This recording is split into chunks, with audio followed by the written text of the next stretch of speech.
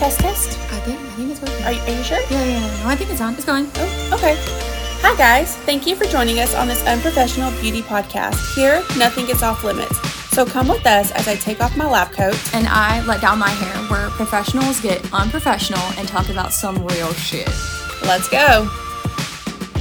Hey, guys. Thank you for joining us on this week's episode of the Unprofessional Beauty Podcast. My name is Bethany. I am a nurse injector, a nurse practitioner, and a med spa owner. And with me, I have Avery. Hey, y'all. I'm the esthetician and laser technician here.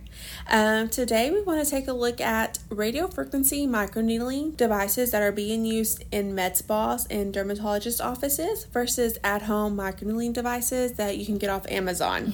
So let's jump in.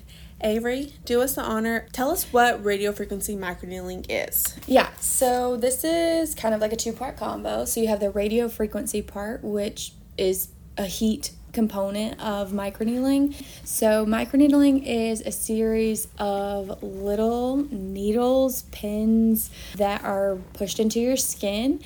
Essentially what microneedling does is it creates a micro injury on your skin, and that tricks your body into going in and cleaning up house, whether that's, breaking up pigment or hydrating the skin, creating elastin and collagen. So there's lots of different great benefits you can get from microneedling. I like to say it goes in and it is disrupting crap. Right, yeah. It's causing a disruption. It's like pissing your skin off in order to get it to start acting right.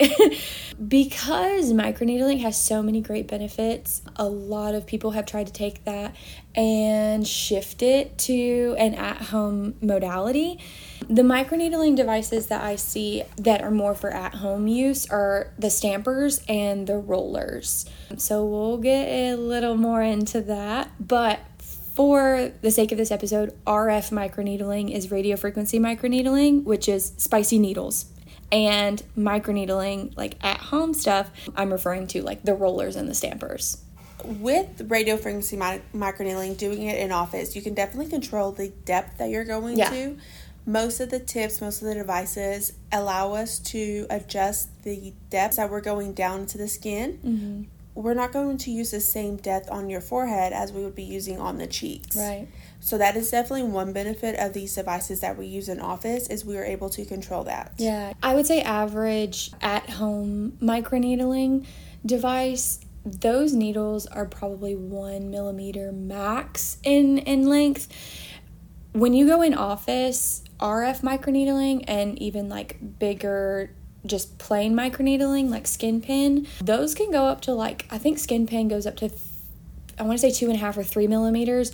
Our RF microneedling that we have in office goes up to 4 millimeters. So 4 times the depth of an at-home device. I do know some devices go even up to 4.5 millimeters. Yeah, even like on body site stuff. Yep, so you can definitely get a lot more out of the treatment depending on the depth that you're needing to go to. Absolutely. Okay, so Bethany, tell us who's a good fit for RF microneedling or microneedling. Who's a good fit for it? So I definitely think anyone with skin to an extent, because if someone is prone to melasma, more if their ethnicity or they have that ancestry where they're going to keloid, or have hyperpigmentations with scarring, you don't want to do a heat device in those type of clients. Really, you don't even want to do microneedling in those type of clients because the risk is not there. There's other modalities, there's other treatments that can be done safely without the risk of potentially leaving them with melasma, hyperpigmentation, scarring, keloids that you're then going to be chasing your tail on. Exactly. Treating.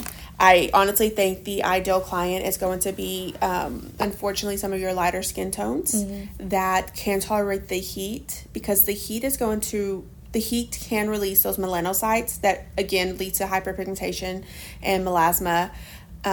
It's great for fine lines, wrinkles. It is great for acne scarring. It's great for tightening the skin, decreasing the skin elasticity with over time, because it is promoting collagen growth with that radiofrequency component. Yeah. Point blank, you need heat to build collagen. And that's just, if you learn anything from this, I'm definitely with you 100%. There are certain people who are a better fit for this. A good way to know if you keloid, people who keloid probably already know, but if you aren't sure, if you get a piercing, like your ears pierced or something, and a little bump pops up and it just kind of never went away, that's probably a keloid. And it's something where, when you're puncturing the skin, your body just makes an excess amount of scar tissue, and it's hard, and you don't want that on your face. Definitely. And as you're saying with keloids, clients who also who scar, if they know they're going to get a scratch and that scratch is going to be hyperpigmented, it's going to be darker than your skin color for months to a year, microneedling is not going to be a good option for you. Probably not for you. Yeah. These Amazon devices at home, you definitely probably do not want to use no matter what you're trying to achieve, because again, you're puncturing the skin. You could be making micro injuries, micro tears to the skin, causing those melanocytes to kind of work overtime, therefore causing hyperpigmentation, scarring. I don't think it would cause keloids at that point, but you're going to cause hyperpigmentation more than likely. Yeah. And that's just a number one risk I wouldn't recommend. Yeah, honestly, don't risk it for the biscuit. Yeah. I know one thing that is attractive with the at-home devices is the downtime. So kind of talk to us about what to expect for the downtime if they're going to use the RF microneedling devices that their provider is using. So typically what I tell my patients is, you come in, you numb for an hour. After that, I'm going to take you back. The treatment takes about an hour. After the numbing wears off, it kind of feels like a tight sunburn. You'll feel that heat kind of like pulsing in your skin a little bit. Something like AC blasting in your face on the way home is going to be ideal. Downtime, as far as the rest of the day, you don't really want to mess with your skin. Just leave it alone. I say always, today is not the day to go home and manically clean your house. You're going to find a nice Netflix series and you're going to sit the fuck down and not do anything. Downtime, as far as like days or like social downtime, that redness will probably last the rest of the day. I mean, I'm not modest, so I will roll up in the HEB and not care. I will scare a young child all day. I do not care. Some people who are a little bit more modest, you might just want to go home and maybe stay home for the next day or two, and definitely stay out of the sun. Your skin, though, that redness will dissipate after a bit, and then the next 5-ish, 7-ish, 10-ish days, your skin's going to be a little bit more sensitized to products if you're using more active ingredients and the sun. So definitely staying out of the sun always, but most notably in those first 10 days. One thing I also want to point out is when using some of the devices that you can find off Amazon or over the counter, the at-home microneedling devices, is you are running the risk for more side effects because it could be being done improperly or on the wrong skin color. Ooh, yeah. So your risk of hyperpigmentation or scarring or even just kind of little permanent scarring from the little needle tips is a higher risk. If you have the choice between going through a stamper and a roller, now I want you to think about this. When the needles go into your skin and you're rolling it, that needle's puncturing your skin, and then as it rolls, it's not staying in the same place. It's slicing and then coming back out. It's being pulled out at an angle versus rather than out. going straight in and coming straight out. You're essentially like micro slicing your skin. Whenever you're in office or you're using a stamper, that needle is going in at a 90-degree angle and coming out at a 90-degree angle. So the risk for hyperpigmentation is minimized just because you're not creating such a big wound. Another thing to take into consideration is the sanitation of it all. I know a lot of devices on Amazon, they're not coming in sterile packaging. And you're also reusing that same microneedling stamper or roller every night or every other night for a year, 2 years. And who's soaking that in alcohol or, who has an autoclave at home to sanitize? One of the benefits of the RF microneedling that's used in office is every one of them have a consumable, and the consumable is a tip that is replaced between every client. Yes. It's a one-time use. I do know, unfortunately, there are some practices who I have no one that I know personally, which thank God, that, and even some of the reps on the microneedling devices are like, you can reuse the same microneedling tip for the same client. You just clean it off. Not that that's, I mean, yes, that is nasty. That's disgusting. And that's just honestly trying to save you a couple $100 in the practice for not having to use a new microneedling tip for each treatment.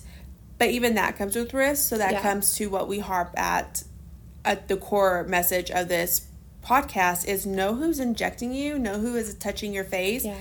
And even so, even if they're cleaning those tips properly, with so many ins and outs, with so many punctures of the skin, those needles are dulling. Yeah. So with each treatment, if they're using the same tip and it's your second or third treatment with that same tip, those needles are going to be dull as fuck.